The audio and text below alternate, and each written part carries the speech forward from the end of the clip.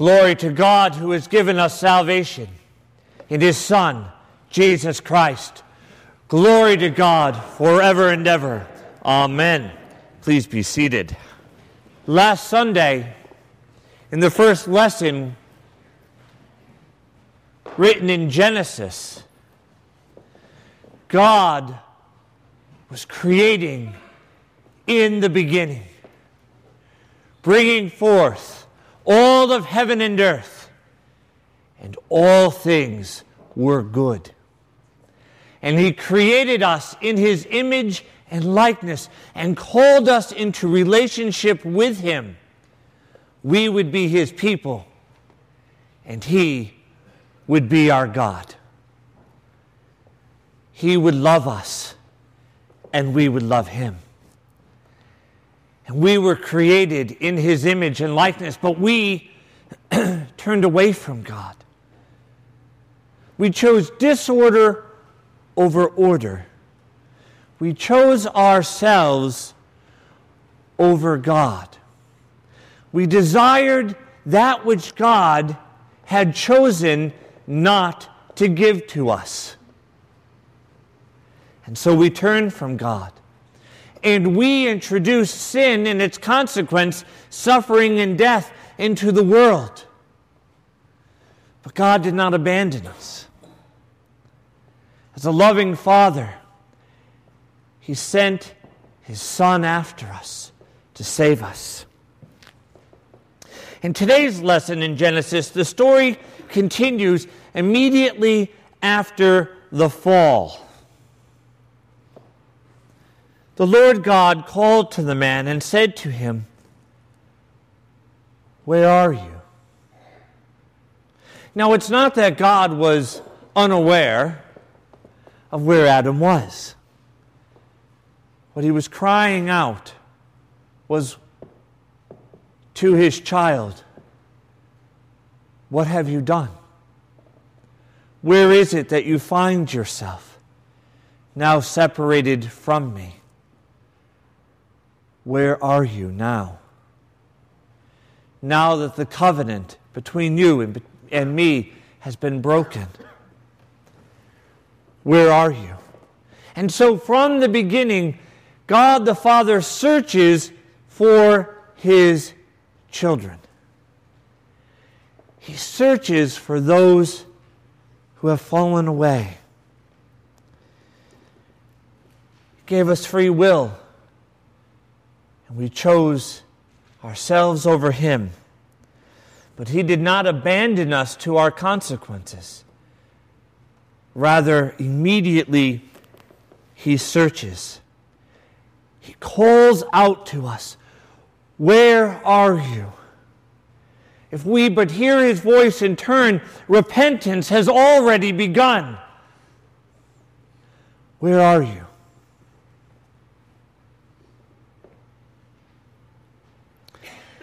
And Adam says to God, "I heard the sound of thee in the garden, and I was afraid because I was naked." You see, whenever we sin and we feel the presence of God, we become afraid. We begin to move away from God. We want to hide ourselves because we feel our shame. We feel exposed because of God's holiness. We feel our sinfulness. We become cold. We want to hide. So often people will say to me, "The gospel kind of makes me feel guilty." Good! You are guilty. I'm guilty. We've chosen ourselves over God. The guilt we feel is what Adam was experiencing when he heard God coming toward him, and he retreats and he hides away. He feels exposed and ashamed. Adam had exchanged a healthy fear of God, which is a great joy that leads to awe, The fear of the Lord means to be in awe of the Lord, to have a heart that is rejoicing in the presence of God. That is what it means to be in the fear of the Lord, to be overwhelmed with joy in God's presence, to be in awe. But when we are in sin, that healthy fear of the Lord turns to an unhealthy fear where we become afraid. We want to hide from God. We are ashamed. We are exposed. We feel so cold. And so Adam says, I hid myself. How many of us have done this? Hid ourselves from God. I have icons all around my house. It's very hard when I'm sinning to walk around my house because there he is. And so I will literally find myself at times walking with my head down so that I will not have to look upon the icon. Because the icon is the image of Christ and I am made in his image, and yet because of my sin, I want to hide away. I feel exposed. And yet the early church fathers tell us, do not be ashamed that you have sinned. Be ashamed that you don't repent. For in the church, says St. John Chrysostom, you will find not a court of law, but a hospital. But we are ashamed and we hide ourselves. And then God says to Adam, who told you you were naked? Have you eaten of the tree which I commanded you not to eat? These words are symbolic of our having turned away from God's word. God is saying, have you transgressed against my commandments? Have you turned away from my word? Have you failed to rejoice in what I have given you and desire that which I have chosen not to give you? How often I find myself reaching out my hand for that which God has chosen not to give me. We turn from God's word. But when we're confronted with God's word, of course, we immediately embrace humility and humble ourselves before the Lord. Yes, Lord, I've transgressed against your word. It was my fault. I did it. I take all responsibility. It's no one else's fault. That's what Adam does. No. Adam, like someone else I know, a man I conversed with today in the mirror, first looks for others to blame. Have you transgressed my law? The woman whom thou gavest me, she gave me fruit of the tree, and I ate.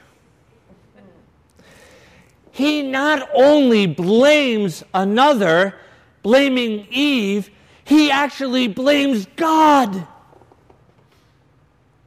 Well, we would never do that, right? Blame God for anything that's happened? Oh, but we do, don't we? If we're honest, we are Adam. We blame God, we blame others. We blame God, we blame others. Not my fault. Although I do have to point out, as I pointed out once before, Eve at least did put up a little bit of a fight. The devil comes along and says, why don't you eat the apple? No, God said no, and then she quotes to him the word of God. She actually does for a second try to embrace the word of God. But then the devil says, did God really say that? Well, doubt. See, the devil doesn't come right out at first and say, turn against God. You'd be like, oh, gee, I wonder who you are, right? right? He comes and says, did God really say? Is the Bible really God's word? Is the sacrament really the body and blood of Jesus? Did Jesus really die on the cross for your sins? And so then Eve, having embraced doubt, then embraces the lie. You will not die. And then she falls. So there was a whole process. Adam just walks up, what are you doing? Is that the apple that God told me not to eat? Yep. Here, eat it. Okay.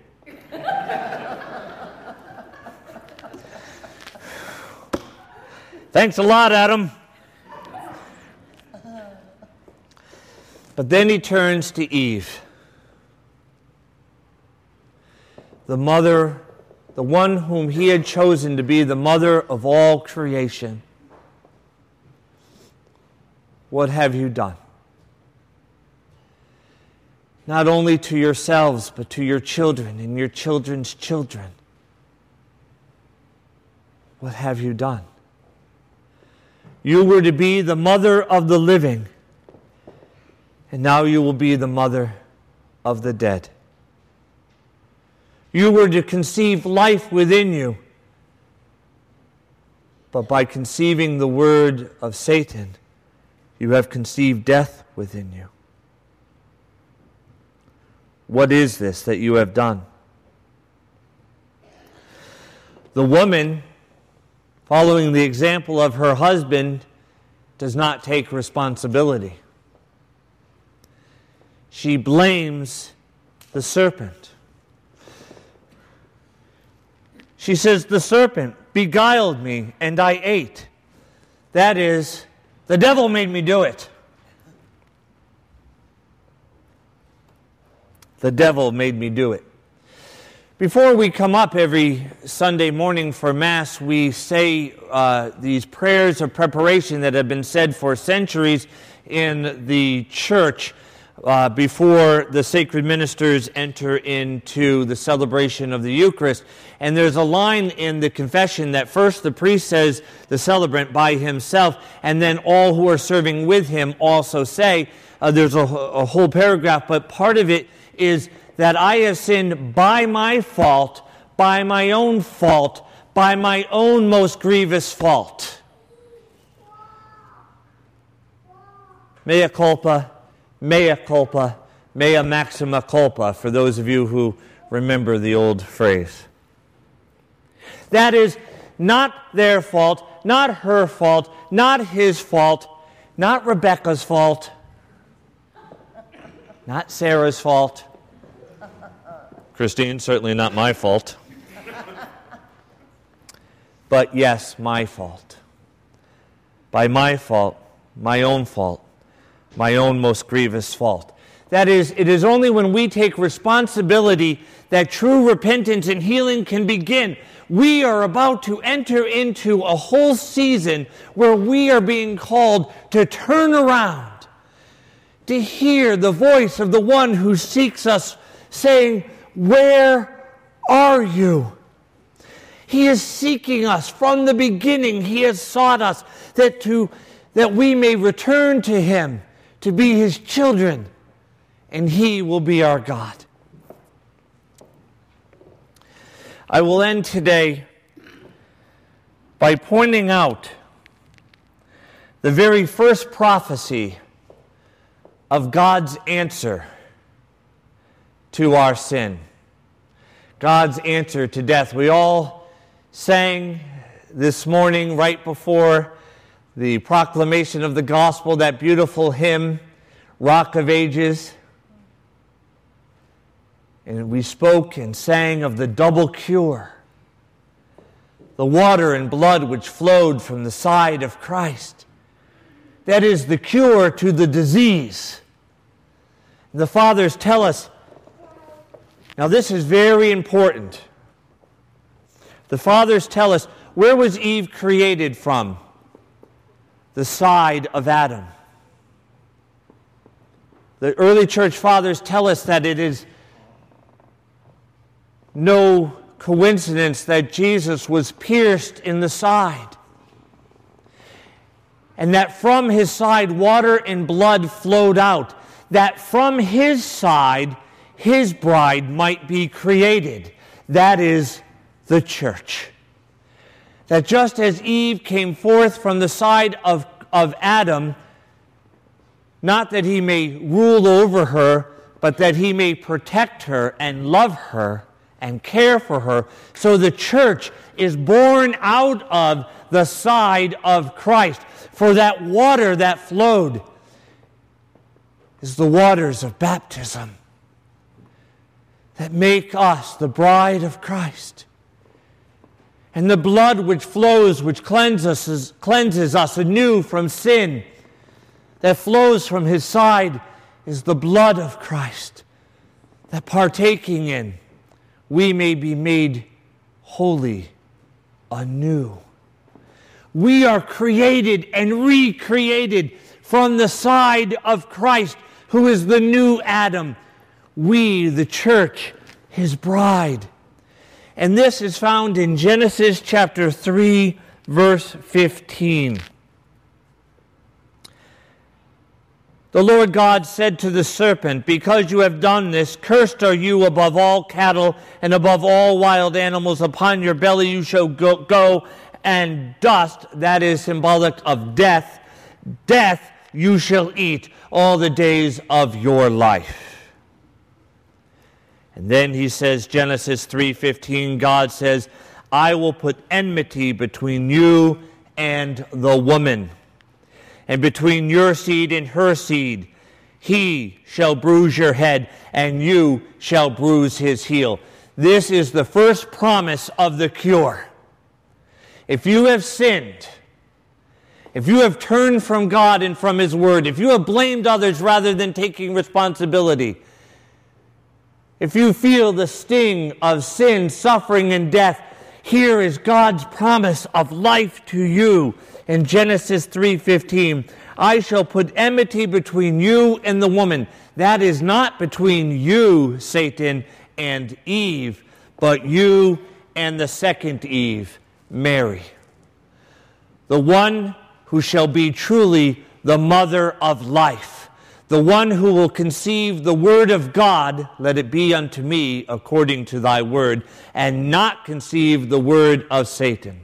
The one who will bear life himself into the world, rather than the first Eve who bore death into the world. "I shall put enmity between you and the second Eve, Mary, and between your seed," that is sin and death, "and her seed," that is the coming one, Jesus Christ. "He shall bruise your head," or in some translations, crush your head. That is, in the end, he will have victory over you. He has preeminence over you. He stands upon your head. "And you shall bruise his heel." That is, you will strike at his feet that will crush you. This is the promise. Into the midst of sin, into the midst of suffering, into the midst of death, God comes seeking us, crying out to you and to me, "Where are you?" If we hear his voice and hide not as Adam hid, but turn towards his voice, repentance and healing has begun. If we say in humility, "Lord, I have sinned against thee," he shall cleanse us in his blood. If we do not blame others, for the promise is to us and to our children and to our children's children that the Savior has come to deliver us from sin and death. And he shall crush Satan, sin, and death under his feet, and his reign shall know no end.